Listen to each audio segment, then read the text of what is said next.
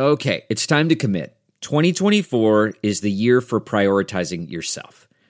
Begin your new smile journey with Byte, and you could start seeing results in just 2 to 3 weeks. Just order your at-home impression kit today for only $14.95 at Byte.com.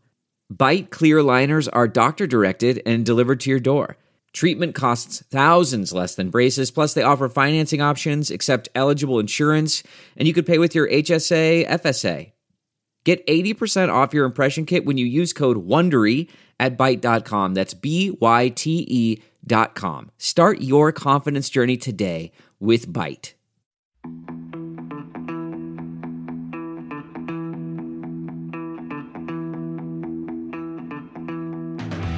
Hello and welcome to this week's edition of Spin the Rally Pod, Dirtfish's weekly rallying podcast. And today, unfortunately for everybody, it's me, the not so talented Luke Barry, as your host, but we're going American. We're bracing our roots this week for an American Rally Association review from STPR, and we're doing it properly. First of all, we've got Mason Runkle, our ARA correspondent, with us. Mason, how are you? Good. How are you, Luke? I'm good. I feel very British for this call, as we're about to find out. I feel like I'm going to sound very strange amongst your all beautiful accents, but, and I don't mean this disrespectfully, Mason, really exciting. We've got not just one, but two of our fantastic instructors and competitors, Nate Tennis and Michelle Miller. You guys are sharing a mic, so I won't ask you to both speak at the same time. Nate, we'll come to you first. How are you? Welcome back. Thank you very much. Yeah, excited to be here and hope you have your cowboy hat. It's stowed away somewhere. It's in the cupboard, but I'll maybe bring it out later on if I'm feeling brave. And Michelle, this is your first time on the podcast, so welcome along. You, of course, were out on the rally at the weekend and scored another fantastic result. So first of all, congratulations and great to have you here. Thank you very much. I'm excited to be here. So for anyone that didn't know, STPR, Susquehannock Trail Performance Rally. Guys, have I pronounced that right, or is that wrong? Yeah, right on, man. Well done. Yeah. Good, we'll go for that. That was at the weekend, the penultimate event of the ARA. Round 8 of 9. To me, it's scary we're this deep into the season already. I think time is going far too quickly. But it was the first time we'd been out in News Forest since 2019. So Mason, correct me with this, but was that the first time you'd ever been to this rally? Yeah, this is the first time Dirtfish has done any coverage of STPR. And it was actually the first time quite a lot of the top of the field had run this rally too. If not the first time in many years. Well, this is the thing, isn't it? Because I'll be honest, I've always been aware of American rallying from my side of the pond, but I've never, ever since having this job, it's really forced me into it to know all the nuances, and it's quite weird. I didn't know anything really about this rally before we got stuck in. But Michelle, you were there, of course, co-driving for Lucy Block in the Fiesta Rally 3. I almost said Rally 2 there. I almost gave you an upgrade. It was a Rally 3 Fiesta. But obviously, Michelle, I'll be honest, embarrassingly for me, I've forgotten to check your fabulous EWRC record to work out how many times you've been there before, but this wasn't your first time there, was it? No, I did the rally in 2018 with Sam Albert in the Dirtfish car. Ah, of course. There's a throwback. So, yeah. Talk us through the challenges of this rally in particular then, because a lot of people, and quite rightfully say, it's probably one of the fastest rallies they'll ever do in their career. It's a real challenge. Yeah, it's a very fast rally. Not only fast, but incredibly narrow roads with big crowns and movement from clay to gravel throughout the stages with some elevation as well. So that makes it extra tricky. The really tricky part is there seems to be a giant tree on every apex on a tightening corner that you can't see. So you're going fast, road's unpredictable, and what's coming up is unpredictable too. Yeah, which isn't quite what you want when you're coming through those corners as fast as you can, is it? Perhaps is one for swallowing the brave pills before you go into the stages. But Nate, you've never competed on the rally, have you? But you were telling us before we recorded, the last time you were there was 1995. Yeah. It would come to no surprise that I'm actually really old to those who have seen me. But it's been a long time. The only time I've been there was to help with some servicing for another throwback, Ralph Cosmides, when he was campaigning a Toyota Supra way back in the day. Oh, there you go. There you go. I have to say, Mason, as well, before we get into what happened too much of the event, hopefully the listeners are aware if they've been reading the reports on dirtfish.com, but we will do a recap. For you visiting this rally for the first time, you've obviously been lucky enough to go to, I think, every single round now of the ARA. So what was it like being in Pennsylvania, this part of the world, for a rally? How did they embrace it? What was the atmosphere like? And what were the drivers all saying about the stages? Well, actually, I found that the little town of Wellsboro, Pennsylvania, was one of the better quote-unquote rally towns in America. Rally doesn't really eat its way into the culture of its host towns in the U.S. quite like it does in Europe, so you don't tend to see too much outside of when the rally's actually there. But there was a lot of fans at Parc Exposé and going out to the spectator areas. They really seemed to embrace it a lot more than some of the rest of the areas we went to. And funny enough, the first night I was there, I picked a random restaurant and went and got a pizza and walked in and saw tons of photos of rally cars on the wall, asked if I could take some photos of them, and the guy who took my order was like, "Oh yeah, that's my old car. I used to rally for 10 years, and he's moved on to doing some circuit racing," but that's probably the first outside reference I've seen in the ARA to rallying that wasn't just from the event being there that weekend. Really? Yeah, I remember you sharing that story with me. So whenever we do these rallies, Mason is out there doing all the business. I'm trying to keep the website running, and he gives you little updates here and then. And the first thought was I was very hungry and jealous when I found out you were eating a pizza. But the second thing was finding out, and it is really cool, and that's what makes the rally come alive, isn't it? Because obviously we all come here because we love rally, but it's great that the community will actually embrace it as well. Yeah, definitely. And even as I was kind of around town the rest of the weekend, people were asking about it, people were discussing it. I overheard a lot of mentions of STPR and kind of like, oh, how do I get out on stage and all that stuff. So it was really great to hear that, especially after 2 years of limited or no fan interaction and everything, so many people wanting to get out there and just see the cars on stage and meet the drivers and experience it. Nate, it's not a rally you've done as a driver, and we do understand you've got some interesting plans behind the wheel, but we'll get to that later on. But STPR, is it a rally that you fancy doing yourself? It's a rally. It ends with a Y, so I'm interested in doing it. Yeah. I mean, that's the best answer. That is the best answer. Honestly, it's really cool. I would love to go run that one. It was on the list for last year. No, it wasn't. We were thinking of doing it in preparation, but just didn't happen, unfortunately. But very intrigued. I want to see that scary level of speed and the sketchiness that surrounds that event firsthand. So maybe next year. Fingers crossed, Nate, fingers crossed. But yeah. You mentioned the word sketchy, and again, it was one of the words of the weekend in a sense of the stages were fast. We've touched on that already, but there were some crews, Michelle, that maybe felt it was in some cases too quick. But how did you find it from your seat? Was this rally too fast, or was it the challenge just about right? Oh, that's a tough one. Part of the issue for us anyways with the speed was the recce speed limit was 25 miles an hour. So it's really hard to write notes for stages that fast when you have to go that slow on recce. And even when you watch the video back, max speed you'll see is 50 miles an hour at double speed. So that did add a huge level of, making sure those writes were notes and keeping the car on the road for sure. But, I told Mason that if I didn't feel comfortable with the rally and the risk, I wouldn't do it. So we always have that option to not race. If we're going for the championship, maybe not so much of an option. But, we all have our own risk level. And if we don't feel good about it, we shouldn't do it. Yeah. No, that's precisely it. And Mason, there were a few drivers that were perhaps, I don't want to say they weren't comfortable, but they were aware that there was maybe a higher risk involved than there were in other parts of the country. But you were saying the main feedback there was perhaps the guys in the faster cars had to think more about it because, well, they're in faster cars. So if it goes wrong for them, it's probably going to be a bit more painful. Yeah, I mean, if you hit a tree at 80 or 100, either way, it's going to hurt. Yeah, definitely. I think part of the issue is despite having virtual chicanes on just about every long straight on every rally this year. STPR, the fastest rally of the year, had none of those.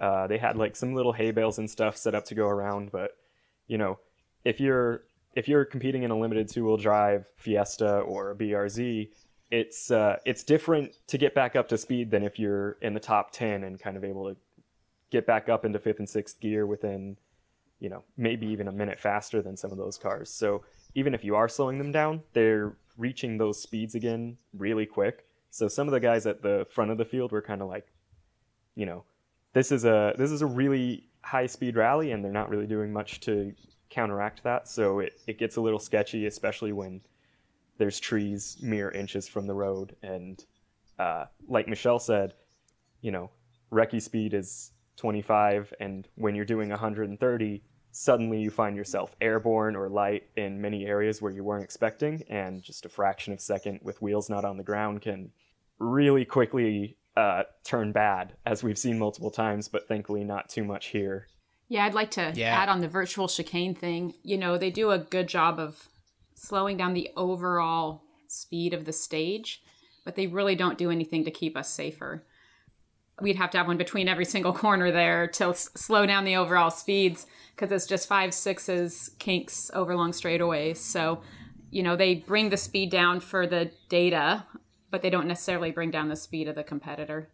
It's an interesting debate, isn't it? I guess it's one of these things that the organisers have a need to keep average speeds down, but as you say, perhaps it's all feedback, isn't it? They'll get this back from all the competitors, and that's how rallies move forward. But I guess from a weekend perspective, drivers that maybe won't be looking back at STPR with the fondest of memories would be Brandon, Semenuk, Mason. It was a great start and a fantastic battle in prospect, just half a second between him and Ken Block after the first stage, but stage 2 wasn't so good for him.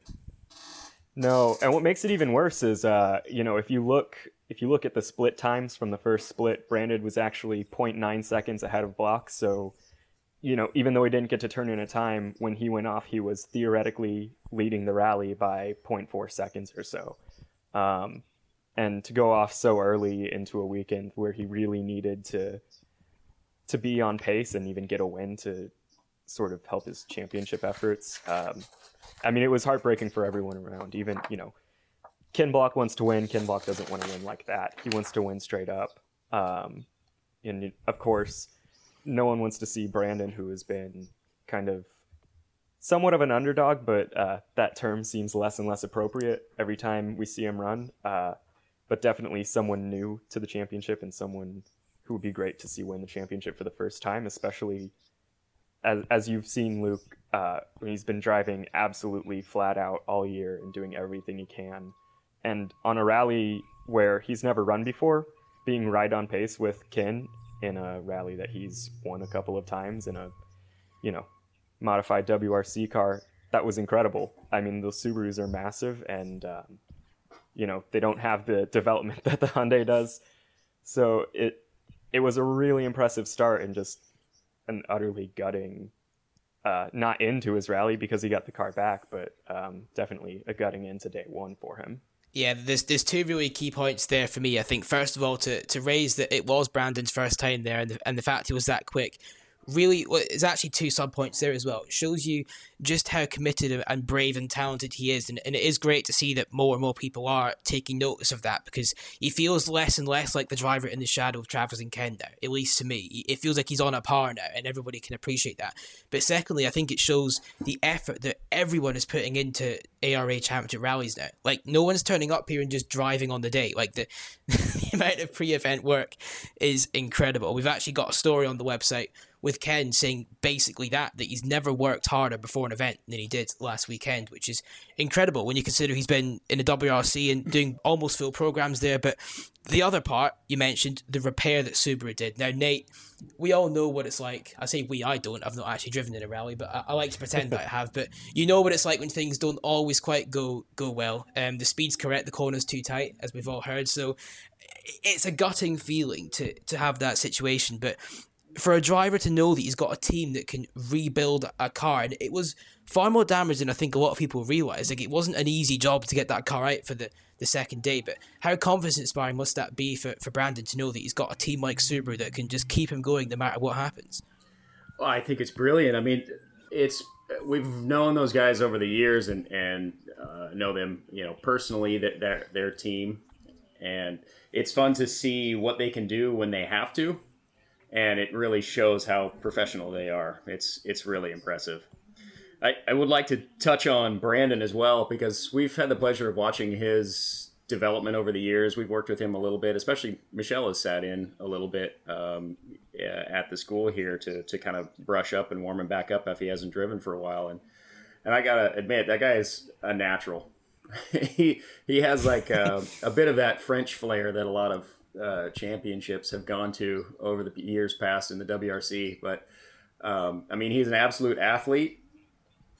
Considering when you watch what he does on a bicycle, it's unreal. So to see him apply that same level of talent to a car is not surprising, but also impressive and fun to watch from the outside.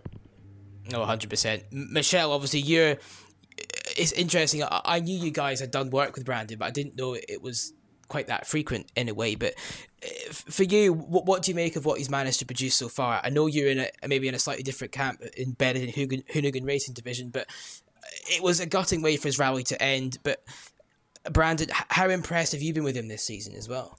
Yeah, he's really stepped it up this year. I think having some experience on all the roads, getting to repeat events has really helped him be more confident to carry more speed. Working with him here, he can read grip like nobody I've ever sat with, to be honest. Incredibly talented driver. I mean, the Hoonigan team will say it too. We were all gutted to see him go because we won a battle to win, and we never want to see someone go off the road and win from attrition, So it was a very tricky corner.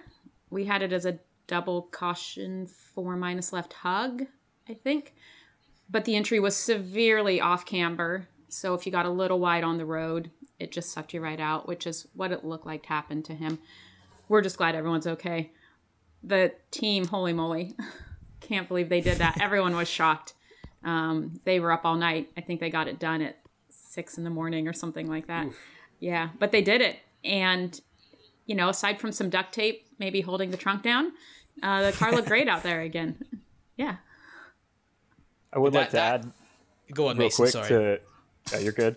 I would like to add real quick to what you just said, Michelle, about the notes. Right after it happened, I was at the end of that stage and the start of the next one. They were right next to each other. And I talked to some of the drivers and talked to Martin Brady, Seamus Burke's co-driver in the Escort. And he said, well, here, I can show you exactly on my notes where he went off. And it was like he said, a double caution, but I noticed that he added into the notes after seeing Brandon go off, above and below the double caution, he just wrote bad. And I think that's one of my favorite notes I've ever seen. That's a good one.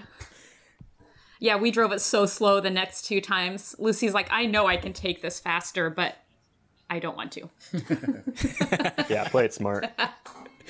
That is, there you go, and that's it. It's adaptive learning on the job, isn't it, essentially? But talking of Lucy, we'll get to you guys in a second in terms of your rally, but her husband, Ken, obviously won the rally. It was, Mason, I've written in our pre-event notes, he's oozing class at the moment, Ken. I know there's going to be potentially a lot of people that will still point to the car, but as I've always said all year long, he's still got to drive the thing, and he's doing that brilliantly. He's feeling confident. It's another win, and he looks like he might be the favourite for the championship now. Yeah, especially when you consider, he did LSPR last year and he won. I don't know exactly what his history is at the event, but he's won it a couple of times before too, I think. It doesn't seem like an event that lends itself too heavily to any of the top 3 drivers' style, so it's kind of balanced there, but Brandon's never seen those roads, and Travis wasn't there last year either, so he definitely has the advantage going in. I will say, Block will still tell you it's all really close. They've done the math with dropped rounds, and I haven't done this myself, so I can't confirm it, but I trust their math. When you count in the dropped rounds, they're only 2 points ahead of Brandon, supposedly. So it's still unbelievably close, despite what it looks like if you go to Sneak Attack or EWRC right now. where the gap is much larger. But he's still going to have to be all out, and he's confident, but he's definitely not in a place where he feels like he's run away with it, especially because he and his team still believe that the 1.6 liter that they have is a disadvantage compared to Subaru's much larger engines, which in some ways it is, but in other ways the car, I believe, is probably better out on stage in most ways. But it'll be interesting. He's definitely more and more seeming confident. He's getting some better luck after stuff like hitting the deer earlier this year and everything. So it'll just honestly come down to the very last power stage point at the end of this next round at LSPR. Yes, it's an absolutely fantastic situation for US rallying to be in. I certainly can't remember. I think maybe in was it 2017 where we had that slightly bizarre showdown between David Higgins and Travis Pastrana that came down to stage wins or something. I can't remember how the tiebreak rule there works, but this is the closest championship we've had in years. But Nate, we heaped a lot of praise on Brandon, and I think it's only fair we do the same for Ken because it was another controlled performance. He was quick enough to win the rally. He obviously didn't get the chance to really fight for it, but once out front, there was no mistakes. He just managed the gap and he got the job done. Yeah, absolutely. Ken gets a lot of praise, so we got to throw Brandon a little bit also. But no, I'm kidding. It's really cool to watch his progression with that car, and I think he's sort of reached a level of maturity, especially this year. Not knocking anything that he's done in the past, but this year especially really clicked in a new level of maturity, and it's showing in his speed and his level of, I guess his ability to control an event. Well, the other thing for me as well, Michelle, if you look at the performance, was not just the speed, but the power stage performance. Because he was talking to Mason, and the idea was he wasn't really sure if he was going to push for it. It was going to kind of come down to how he felt on the day. And in a way, he was, I don't want to say he was risking it all to get those points, but he obviously had a fairly comfortable rally lead and those 22 points almost secured. So it was a gamble, but one that ultimately paid off. Yeah, for sure. He wanted to win the power stage. He needed the points. We'd done the math before the event. With 2 points, it would have just been 1 if that had gone the other way. And every point matters at this point.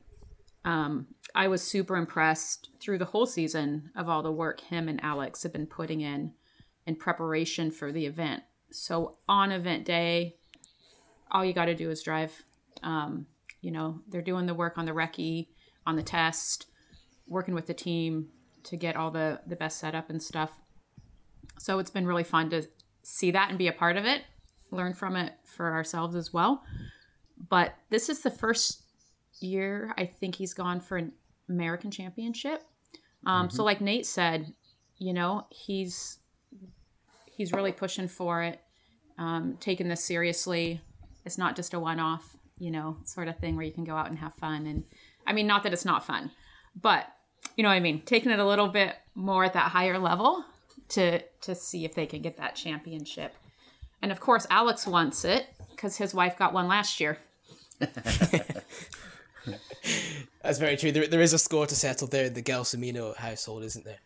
But I'm sure. And you're absolutely right there, Michelle, because that's at least the impression I've got from my thousands of miles away with Ken, is that last year almost was like a building up year. Get the notes ready, get everything in place, where this year he's really just gone at it. But I'm going to take the chance, since we've got you here, Michelle, I don't want to ask you to give away too many secrets, obviously. We couldn't be doing that. But what is it like, the atmosphere in the team at the moment? Because there's obviously all three of you, which is brilliant. First of all, the different generations of block all rallying together on the same stage, I think, is fantastic.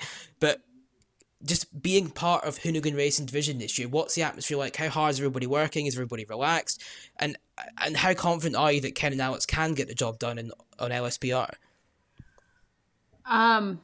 Everyone is working incredibly hard, but not so much that it's this like crazy stressed, horrible environment to be in. We're still having a good time. We're relaxing when we can, but we are putting in the work to get the job done. And that's what it takes. If this isn't fun, there's no reason to do it. especially, it's not like there's a big purse on the table or something, right? So you have to have fun. But if you're going for a championship, you got to put in the work. And what's been really cool about being part of the team is it's a huge family. You know, Lucy's there, Leah's there. Most of the events, the rest of the family comes to. So it's been pretty amazing to watch Ken and Lucy, you know, mentor Leah and help her come up in her career. You know, we work together as a team on a lot of stuff. If we saw something weird on Recce, we're all sharing it with each other so that no one gets caught out or anything like that. And that's been a wonderful environment to work in. I've got a really random question to ask you as well, but do the dogs come on rallies as well? No, I don't know if I wish. You know, one bad thing about STPR is there's not very many dogs. I only saw 2 at Parc Exposé. It was a little depressing. Yeah. That isn't enough. That isn't enough. I should say, when David Evans was here for Southern Ohio, I asked him, do you see many dogs out on WRC rounds? And he said no. And I was so shocked. I think that's maybe one thing that the U.S. rally community has that maybe a lot of the rest of the world doesn't, where dogs are such an important part. The Battle Turtle rally team, they were way back in the field in the regionals with a little Acura Integra that they've been running. They walked around passing out stickers that said race rally pet dogs. And so I've got one of those. I mean, every time we get Josh Sikora, our photographer, he's always out taking photos of the dogs at Parc Exposé. I'm trying to get footage of it for the video and everything. It's shocking to say somewhat, but dogs are an integral part of U.S. rally, it seems. So we got that going for us. Yeah. I mean, what else do you need? Nothing. Rally dogs are the best dogs as well. I'll tell you that, because they're not too scared of anything, which is brilliant. If they were, obviously they couldn't really be there with everything that goes on at a rally, but it's fantastic. I have seen plenty of Josh's photos as well, which is probably where the ideas come from in my head. But yeah, it looks fantastic. It's one of the reasons, there's plenty of reasons, but it's one of the main reasons I want to go over myself. I want to see this and experience it. There we are. We'll move on a little bit from dogs and we'll go on to Travis Pastrana, because it takes us a weird turn, hasn't it? This is not part of our pre-event planning. But Travis, it's part of Mason, rally. It is. Yeah. No, it is. We're covering all aspects, giving you the colour here on Spin the Rally Pod. But Mason, just a quick word on Travis, because I don't know, it's a difficult one this year for me still, isn't it? Obviously, last year he was so dominant. 3 wins to start the year. Everything was on a roll. We can't forget the start of his season this year was compromised by his injury after a base jumping accident. But he just... does he know what's going on? He's just not quite been at the level of Ken and Brandon this year, which isn't to slight him by any means, because Ken and Brandon are at an incredibly high level. But yet again here, he just wasn't quite able to live with Ken, and he was just... is it harsh to say he was distant second? I don't know. 1:20 down at the end. He wasn't quite able to give Ken the fight that he maybe would have done last year. Yeah, I mean, as unfortunate as it is to see Travis kind of had this, I guess you could call it fall off this year, it's not like he isn't cognizant of it. He knows he knows it's not really been his year. I think that really comes from, if you follow him on social media, you know he's even today, 2 days after the rally, he's driving this brand new custom build drift Subaru Brat. And, you know, he was doing speedboat racing the other week. He's doing Nitro Rallycross in 2 different categories. He's behind the wheel of something else seemingly every single day. And while that does get you a lot of seat time and gets you comfortable acclimating to a lot of different cars, it can be detrimental in terms of if you're focused really hard on one championship, I think. And I think that's probably a big part of what we're seeing happen is he's got so much going on that it's a lot harder to focus solely on rally this year, whereas last year he was kind of able to focus a bit better. And it's unfortunate. I mean, it's hard to see Travis kind of downtrodden, but at the end of a lot of the rallies this year, he has been a little bit just kind of seeing that Brandon and Ken are kind of pulling away from him in most instances. And after this event, he even told me, like, you know, it's clear that this year I'm no longer the Subaru driver. Brandon is the Subaru driver. He's the main guy on this team, and I'm kind of just here as I don't he didn't say this, but it kind of felt like he was hinting that he felt like the backup in case something happens with Brandon, which is truly unfortunate because, you know, he's got multiple championships. He's very good. I think he might just be doing a little bit too much, and I think next year he's going to have to step back from some things, and who knows, maybe rally might be one of them. Maybe I doubt he'll step away from his own rallycross series. I think that's going to have to stay his main focus. But, you know, on top of that, it's time away from family, which is really hard. He's gone weeks at a time, and I think he's just starting to feel the weight of that. I tell you what, mind, if Travis Pastrana is ever your fallback number 2 option, then you really do know you've got a good lineup of drivers, don't you? That's quite something. Yes.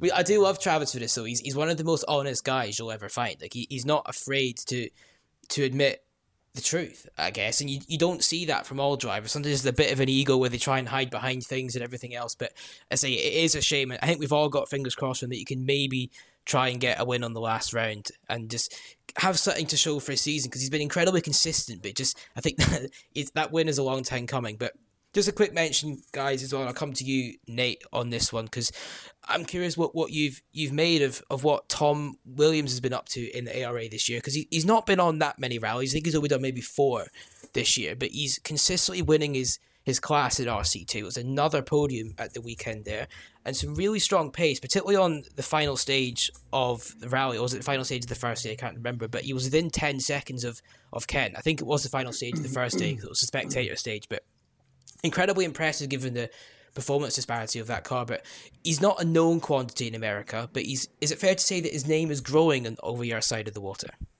Well, anytime you start scrapping with Mr. Block, I think your name is going to show up in lights. I think he's doing a great job. He's made good showings every time that he's popped out here. You know, there's been issues here and there, but I think every time he has a clear run without any technical issues, he puts in a solid performance and finishes well.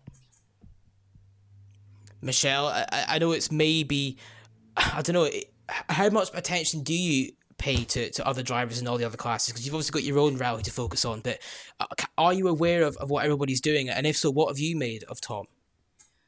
I try to pay attention, maybe not when we're in the heat of the moment, but I've raced all throughout the start order, so I love seeing how everyone else is doing and how Dirtfish alumni are faring out there and things like that. But yeah, Tom he's getting really fast, and it's going to be interesting to see with the rule changes next year how things stack up with him. Oh, that's a very good tease. We're going to come to that later on as well. But go for it, Mason. I segued too soon. I think adding on to Tom's year this year, he was kind of absent for the middle of the season. They never really intended to run that many events at the start. They were kind of taking, they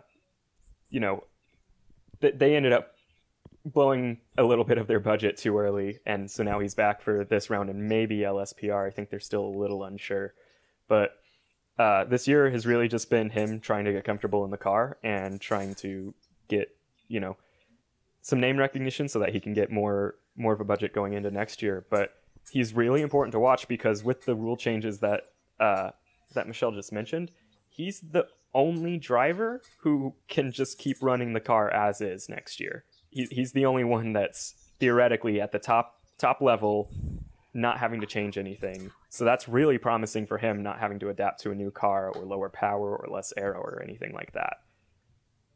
Yeah, it's a very key point. It is a very key point. I'm just going to add quickly as well on Tom. He's somebody that I obviously know fairly well from this side in the UK, and he has really impressed me, I have to say, because he's not long into four-wheel drive. He had done some stuff in Junior World Championship, but it's a very, very competitive place there, and he is starting to show some real form. So it is great to see, and as you say, next year could be interesting. But before we get there, we have to give a quick mention to one of our confirmed champions from this season as well. Yet again, Mason, Seamus Burke, Open two-wheel drive champion. The Mustang-engined Escort, this legend of a car, keeps delivering.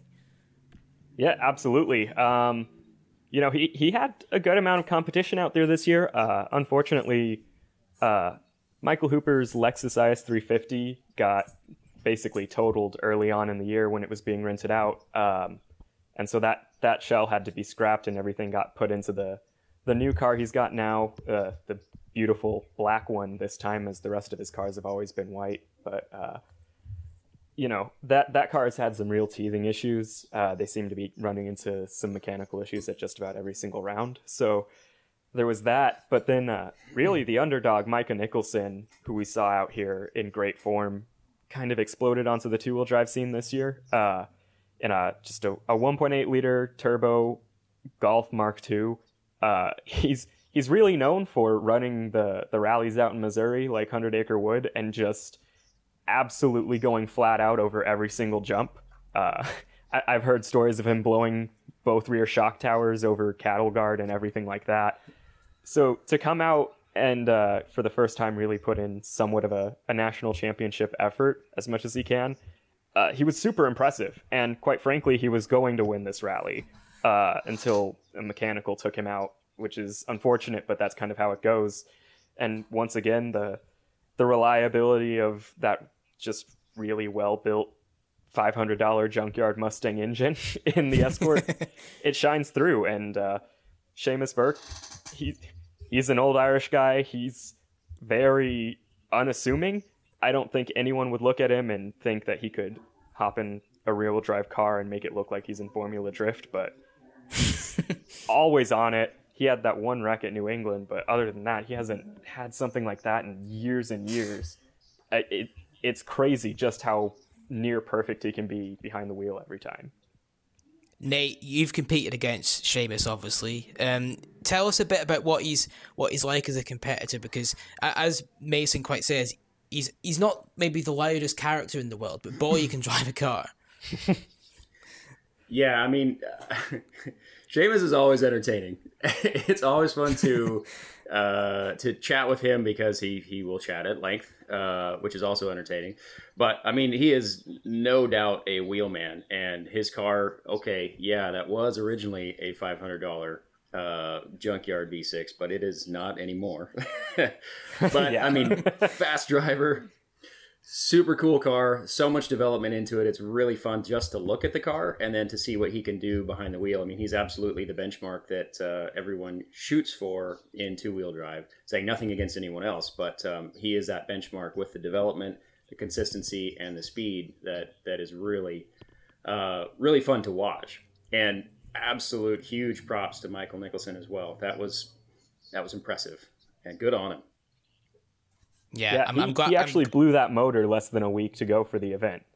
So he had to build a brand new motor on Monday before STPR, get it in the car, get it on the trailer, and convoy down. And to last as long as he did, I still never really got confirmation on what happened that took him out of the rally. But to go that hard on a brand new motor that hadn't been tested, I mean, that's incredible. Yeah, that's good rallying right there. I'm glad you both brought Micah up as well, because I have to say, Mason's right. He did look like he was on for the win there. And I personally just love his car. I don't know what it is. It's just something a bit different. And that's what I love about American rallying. But it's just, I don't know, the fact that Golf is taking on a Mark II Escort in the same class and it can be an even fight, it's incredible for me. I do love that. But it's the moment we've all been waiting for, Michelle. It's your time to shine. We're going to talk. Oh, go on, Mason. Luke, I know I said I was okay with the running order, but something that I think we both didn't realize over the weekend that I think is important to add just before we start getting into Michelle's incredible weekend, obviously. Michelle, he's trying to burst your bubble. I wouldn't have that. It's fine. I'll be all right. Sorry, I think Michelle knows this guy pretty well, I think, and I think she's going to be just as happy. Did you catch who placed second on, I think it was stage 14, Luke? No, but I'm going to resort to EWRC right now, and I'm going to tell you, and it's going to. All right, I'm gonna let you look it up, and I'm going to hear your reaction. Okay. Yeah. Okay. Yeah. I tell you what, I didn't realize Brandon was that much quicker than everybody else in that stage as well. But yes. Well, yeah. Okay. Patrick Gruska. Yeah. Pat Gruska. Oh. That's got to be the best stage he's ever run. Yeah. Without a doubt. I mean, not to take away, he did get he got a couple stage wins on Snowdrift earlier this year. But that was kind of a crapshoot for everyone, not to take anything away from anyone who was successful there. But on the ice with so much just driving difficulty, it was kind of bound, especially once Brandon was out of that rally, that a car like his was going to get a stage win. But to place ahead of Block and Pastrana and Tom Williams on a stage, that blew me away when I realized it. I can't believe that we didn't notice it at the time. Yeah, he had a mechanical on 15 and couldn't start the final stage, so he fell back in the results. I think that might have been why we missed it. I tell you what, though, that's one of those ones that he's going to screenshot on his phone, isn't it? That's never going to That's straight in the album. Michelle, have you gotten to work with him personally? I know he's been out at Dirtfish before. I have not. I wasn't here when he came through, but, I see him at all the rallies. Our chef cooks for their team as well. So I get to have meals with him every once in a while. Great guy, great co-driver. Enjoy having those guys around. And it's worth noting, he's only 19. I know, yeah, don't say crazy. That. That's just depressing for all of us, isn't it? It is. We don't have to know that. But well done, Pat. Well done. I have to say, we're not taking that away from you at all. Enjoy your youth, mate. It is good fun while it lasts. There we are. But Michelle, I'm now going to give you the floor. We have to talk about you and Lucy's rally, because yet again in the top 10, it's turning into a quite brilliant season. Being a professional, you'll probably tell us that there's plenty of things that could have gone better, but from where I'm sat, you have to be happy with that. Yeah, we're really happy with that. We went into this rally with the goal being all 3 blocks in the top 10. And we were able to do that. So pretty excited about that. Lucy's consistently getting faster without trying hard to get fast, which is the best way to get fast, if you ask me. Not taking big risks, but just pushing a little bit more every event. We had a super strong Friday. Great time on waste management. Not just the driving, but also the stage time as well. She really thrives in those technical, hard, tricky stages that most people hate. We have a lot of fun in those, just bouncing around and everything, to be honest. Really strong day on Friday. Saturday, we fell back a little bit, but we were able to, stay in that top 10 position. We just didn't like our notes for stage 10, to be honest. They felt like they were slightly too fast for the roads. And that just makes you a little less confident going through there. The repeat stages, though, we felt great on. So we have some work to do on those for next year. But, we're super happy with the finish. 8th overall, 4th in Open 4. And I'm going to reference the next year rules again. But next year, that class will be in limited 4. And when we look at our results in that class for the year, we would have had quite a successful season. Yeah. Well, I'll tell you what, Michelle, your segue is actually perfectly timed now, because that is where we're heading next. So well done. Thank you. That was a fantastic effort, not just on the rally, but you're becoming a podcasting pro as well, which is worrying for the rest of us. Whenever you get these super talented people that become good at everything, it just becomes very, very frustrating. That is 100% Michelle, yes. Yeah, it is, isn't it? She's brilliant. She's brilliant. Not that any of our other boys aren't, Nate. You need to take some more credit yourself as well, because you're becoming a podcasting pro as well. I hear. I've been listening to all the episodes you've been on, and you've been great. We're gonna thanks. I'm just trying to figure out how to use my phone. 2023 regulations, then, everyone. That is the next talking point, and to be fair, it's something we've known was coming for quite a while. I think they were first sort of announced in principle back in May. It was certainly a few months ago. We've done a podcast on that already, but Mason, we have now got a finalised rule set. Can you just firstly give us a quick overview of what the key changes are, first of all? Michelle's already mentioned one of them, hasn't she? Yeah, and to me that's, I guess the second biggest change. You did mention this is something we've known is coming, but there were some surprises, and this close to the next season, I know it takes a long time to get something like this together, but there are a couple of things that I think have... There's a reason that some competitors are upset. It's a real huge can of worms to dive into as just a little subtopic of one podcast, so we might need to do something bigger on it later, but the limited four-wheel drive class, no one was aware that they were going to step that back in terms of they've got a 33 millimeter restrictor necessary on that class instead of 34 or 36 depending on engine size. So that's caught a lot of people off guard. But the big change, of course, stepping back the open four-wheel drive class to hopefully be closer to RC2 and invite more international teams to come be competitive and just make a more exciting championship all around, hopefully. I'm not super technical. I don't know how well all the changes are going to actually work, so maybe someone else can kind of weigh in on that. But at least in principle, I think that these are some good changes, and I think that if it works the way that they're planning, it should be pretty exciting.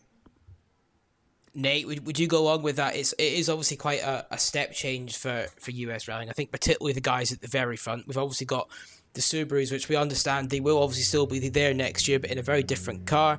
We won't have the World Rally cars anymore. Everything is going to be a bit more equal.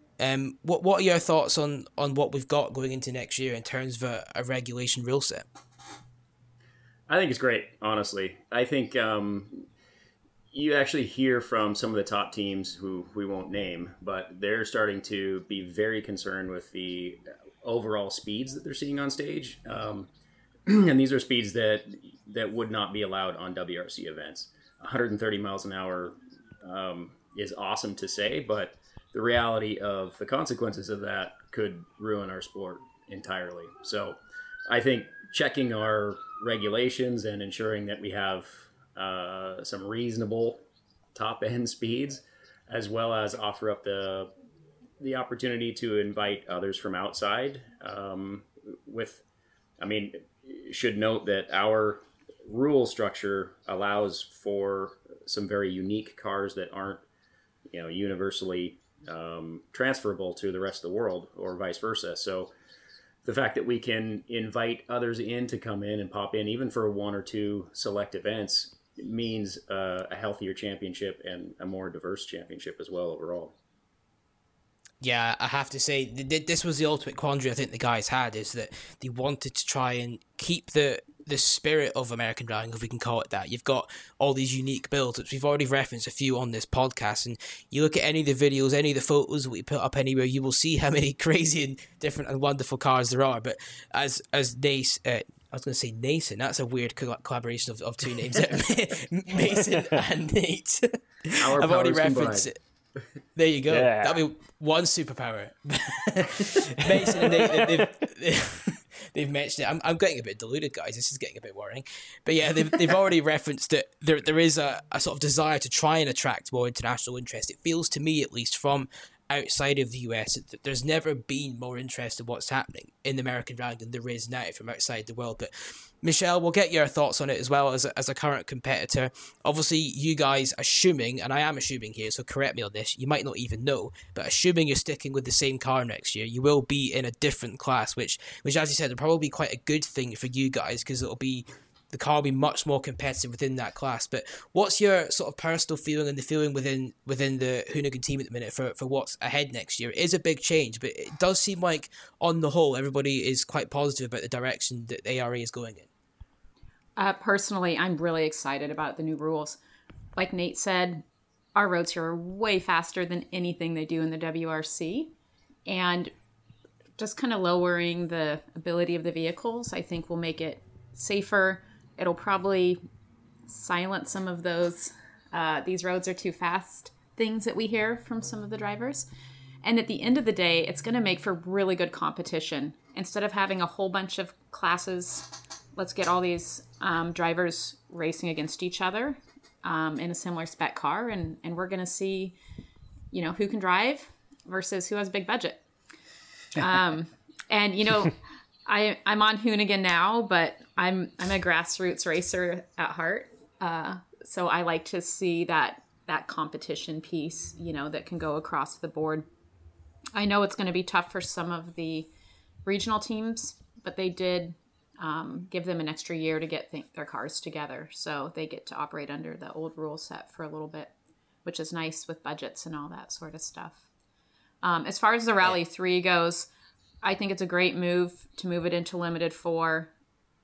It's just not going to be competitive against the WRC car. It's 2 classes down in that championship. But they just didn't know where to put it this year.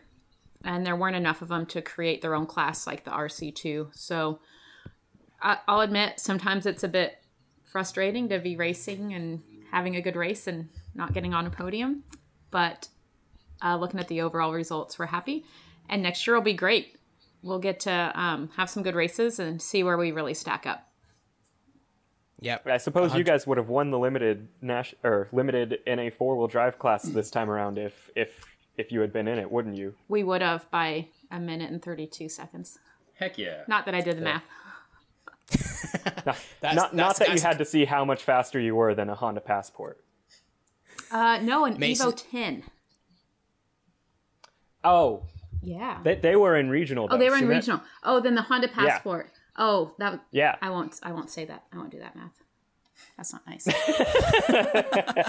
But speaking of, those guys crushed it out there. I can't believe what that Passport can do on those stages. It's ridiculous. Yeah, they're leading the championship. Yeah. I don't know how they got through waste management. They had to just go to record this. Mason's going to be. They drove over excited everything. Now. Yeah. Yeah.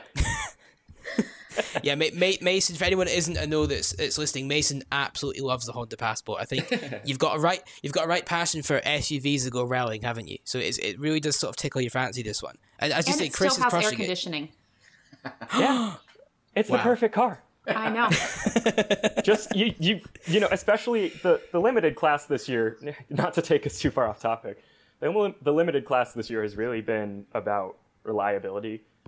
Basically, everyone on course has been overheating in that class. All the Subarus are just being pushed to the absolute limit of what they can do, and Klim Fedoff in his Evo has been doing fantastic, but he hasn't been around as much.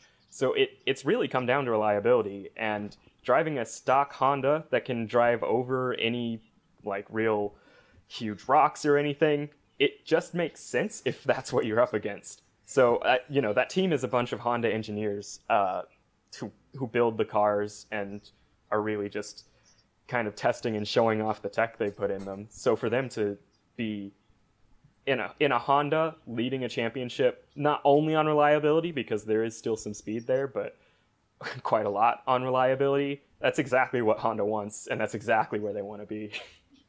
Yeah, it's fun to see what they bring out each year. 100%.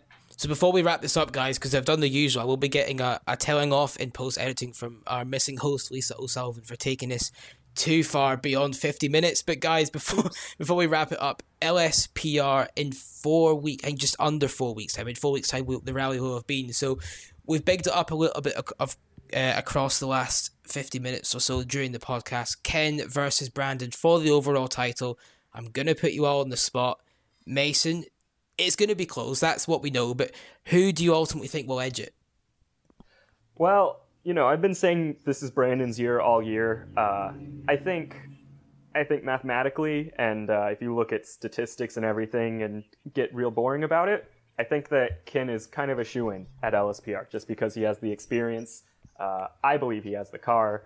I believe that it's just working out really well for him for this to be the final event. But I still kind of have a little bit of a feeling that Brandon could do this. He really has the drive. He's been putting in an unbelievable effort. He's been absolutely flat out the entire year, not leaving anything on the table. And frankly, at this round, he came in with zero experience on these stages. And sure, he went off, but he proved that he was just as fast as Ken. Whereas in the past, we've seen him really take some time to acclimate to new stages. So I think that there's still really a good chance for him too. And I don't want to take favorites, especially with a fellow Hoonigan in the call, but I think you have your own opinion. It's fine. Thanks, Michelle. I think that if we want to look at it as sort of the last event of this era of American rallying before the new rules come in, even though Subaru's been dominant for basically all of it except for one year, it would really be the perfect way for them to cap off this era. But at the same time, Ken's been doing this forever and he deserves a championship. So basically a really long way of getting myself out of answering the question. Nate, I'm not going to be so kind to you. You've got $1 to place. You're having a bet in the Dirtfish Rally School office, and you've got to go for Ken or Brandon. Where's that hard-earned money going? Well, I mean, the heart goes for Brandon. The head goes for Mr. Block. But I'm going to say that something happened, and Leah Block wins overall. We love that. I can get behind that. She's a phenom. I mean, we didn't really mention her, but she's been really killing it out there this year. Yeah, she's incredible. Yeah, an R2T might be a little bit behind on pace, but maybe she can make that up. Yeah, skill and bravery will get you everywhere. Some age, she's gonna dominate everything if she chooses to stick with rally. Yeah, well, we can only hope. Michelle, we've had 2 slight dodges of the question. Nate's answer was perhaps stronger than Mason's, but where are we going? In your opinion, obviously nothing is ever certain in rallying, and that's the beauty of it, but using the sort of numbers and weighing it all up, who do you think is going to have this one? I think Ken's going to take it. He's going to put in the work. Not that Brandon isn't. He is too. But having those extra 2 points, that little bit of cushion, coming off a big win, I think he's going to take it. And there we go. The beauty about being the host as well is I don't have to answer that question. So we you can though. Go for it. Fantastic. Way to dodge. No, I'm good. David taught you well. He did. Yeah, that is a David move, actually. Yeah. But thank you very much, guys. That's been fantastic. It's been great to dedicate so much time to ARA and a podcast festival. And we are going to try and do this more going forward because, well, we need everybody to know about how brilliant it is. But I want to thank you all for the time. And Nate and Michelle, not that you've not got a cool day coming up, Mason, but you guys now have the coolest job in the world for the next few hours. You get to slide around in rally cars and teach guys how to have fun. So we're all jealous. What? I might be wrong. Are you out in the cars today, guys, or is it a bit more relaxed? What's on for the next few hours for you? Well, actually, Michelle got out of it. We had some no-shows, if you can believe it. A couple of people didn't show up for our 3-day program. So, Michelle doesn't have to go back out to the course today. I get to do laundry and go grocery shopping. Oh dear! Sometimes reality hits you hard. Those people who didn't show up have made the biggest mistake of their life. Exactly. It's a 3-day program that's booked out for the next few months. Man, I apologize to them. And I tell you what, actually, now you mentioned that, we did have our 2023 calendar date list as well come out very recently. So if you do fancy learning from the best, and trust me, Nate, Michelle, and everybody at the rally school are the best, I can tell you that for a fact. Go there, check it out, reasonably priced, and you simply won't regret it. Mason, you've done it. It is something that you can't do anywhere else. It's just fantastic, and I'll be honest, it's the one thing that I want to do more than anything else in life now. Is have take a course at Dirtfish. So before it all comes too much, before I have to retire, that's going to be something I get to do. But guys, thank you very much. I want to see basically just how hard it is, because that's the thing for me, is that it's easy to look at it, and I'm in a slightly strange position where I essentially critique people that do this, and I don't really know what it takes myself. So it's a bit hypocritical in some ways, but yeah, it is most fantastic. So guys, honestly, if you haven't, and maybe if you've never heard about what we do at Dirtfish, make sure you check it out, because it's just simply fantastic. But guys, thank you very much. It's been a blast. We'll do it again soon. Wonderful. Absolutely. Thank you. Thank you.